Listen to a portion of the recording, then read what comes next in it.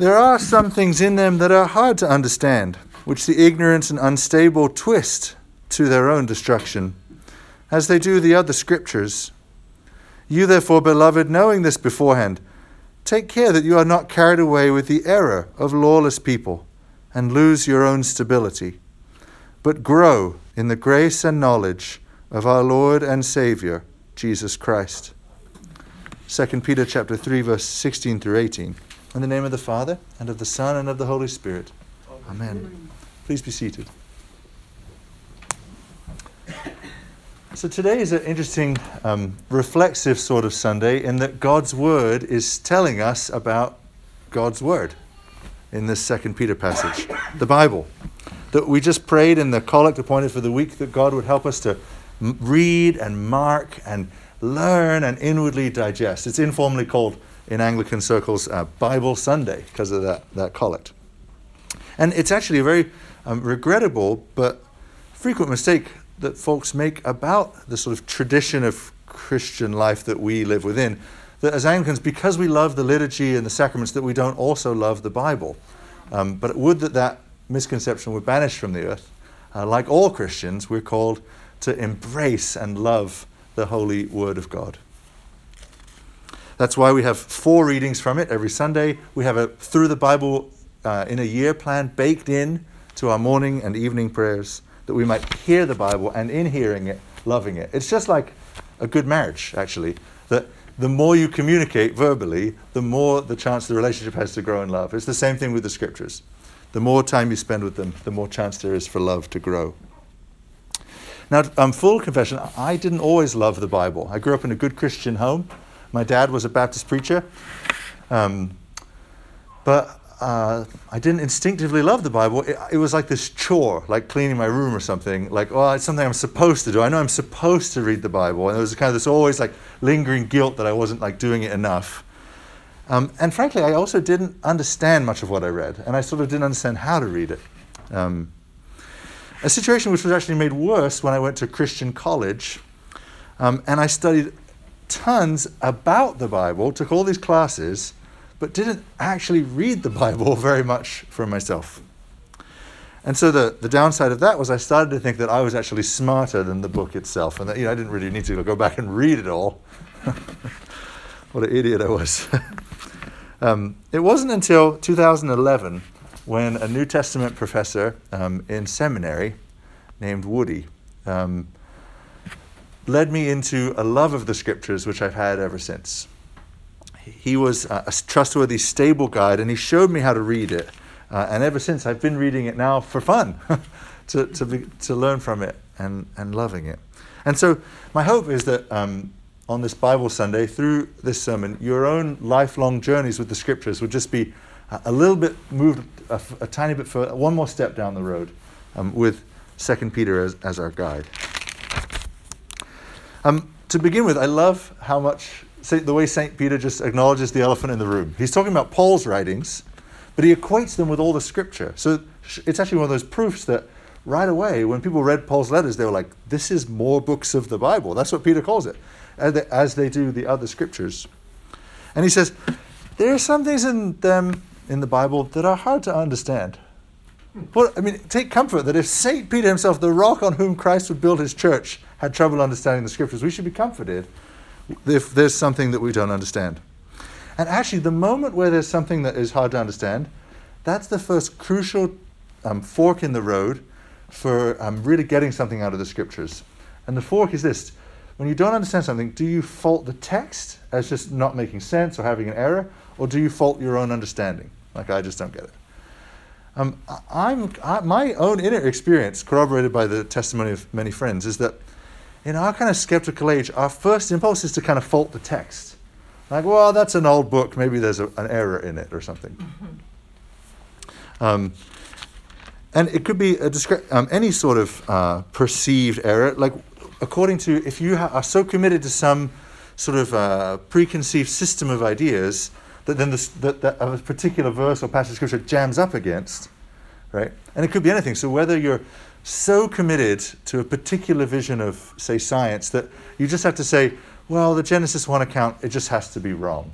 right? Or you're so committed to a particular school of theology that that a verse is like, well, that doesn't jive with my system, whatever it may be. The crucial choice to make at that moment is to say, no, the problem isn't the text, it's just that I don't understand it sufficiently yet. That's what St. Peter does, I believe, is suggesting to us in the scriptures.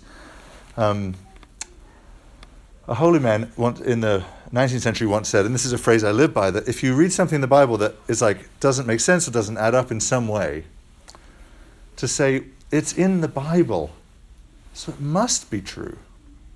Right? It's in the Bible, so it must be true. And then just live. It's actually good to live with that sort of temporary cognitive dissonance of there's something that I believe is true that I don't understand. And then to wait for understanding. And if you pray for understanding and wait, understanding often, not in every case, but understanding will often come if we wait for it. There are some things in the Bible that are hard to understand. This fact means that false teachers from St. Peter's day until our own, what they do is they take a passage and then they twist it. That's what it says. They twist the scriptures.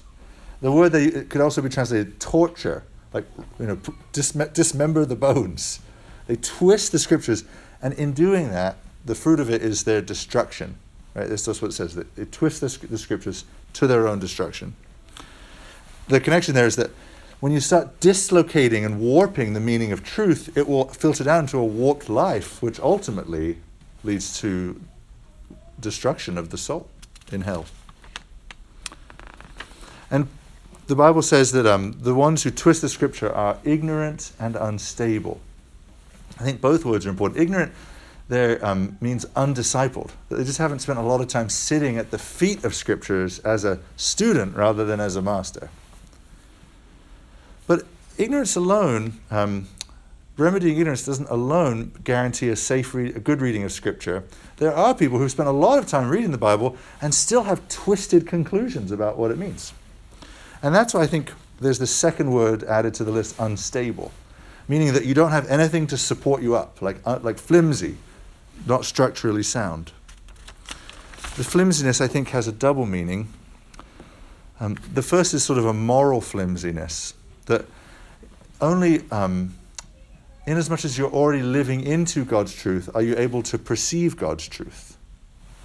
That if your life is not living in truth, if you're living it disobedient to God, the ability to even recognize what is true is diminished. But also, I think part of what St. Peter, what the Lord had in view in this verse in the Bible, is that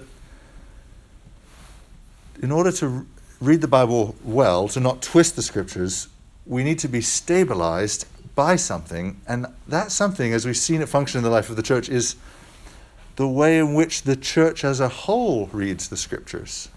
The early church fathers called this the rule of faith, that it's not just you and just your mind and just the book. It's listening, well, how do other holy men and women of God read these passages? And sort of, not that that's infallible, right? Only the Bible is infallible. But it's a stabilizing guide to look to how other Christians receive it. The shorthand way of saying that is to the tradition and traditional interpretations. Again, not that they're flawless, but that they're stabilizing. They can help you find the right interpretation. Take care that you are not carried away with the error of lawless people and lose your own stability. The word lawless there means sort of like unprincipled, like not relying on things that are less than laws, but are not principles that the church has used to understand these things. That if you don't rely on sort of the consensual reading of the church, then you are in danger of yourself becoming unstable, I think, in that moral sense again. So what we see in this little passage in 2 Peter is 3 tests for when you're reading the Bible by yourself or you're hearing some other teacher teach on the Bible. 3 tests to set to see, is this the right meaning? Have I understood it rightly? The first is to be wary of this idea of twisting, right? It's often the case that a Bible passage can make more sense when you read it in the context of its chapter and the book and the Bible as a whole. And often there'll be a nearby verse that will augment, the meaning. But augment by degrees is different than twisting and breaking one of the things that I always am on the watch for is when someone says, I know this scripture looks like this, but it actually means the opposite. It's like, well, actually means the opposite, huh? But this is, there are many verses which some of the wider world of church this happens for. If you hear someone say, well, it really doesn't mean what it sounds like, that's a red flag to me, that we're sort of going into unstable interpretive territory. As part of that too is, does any particular reading of the Bible, if say you're reading the Bible in your quiet time in the morning, or as part of the morning prayers, and you hear a verse and you think, oh, I think that means that thing I was worrying about morally, I don't have to worry about.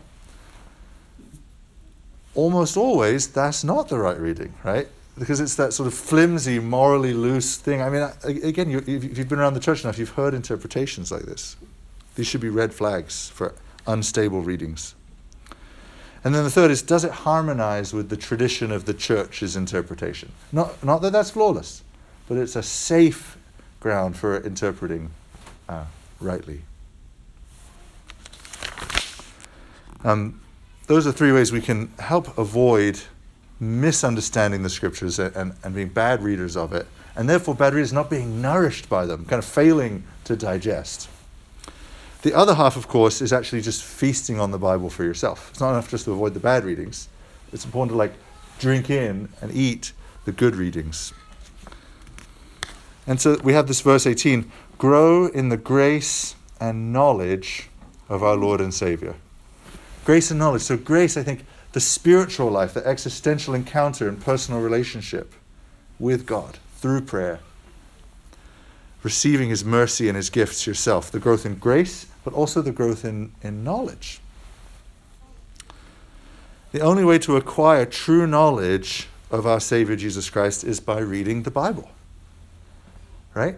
This sort of makes sense, but I've heard so many people say, when you talk about just basic Christian truth, and they say, well, it doesn't sound like Jesus. I'm like, well, how many hours in the last month have you been reading the Gospels?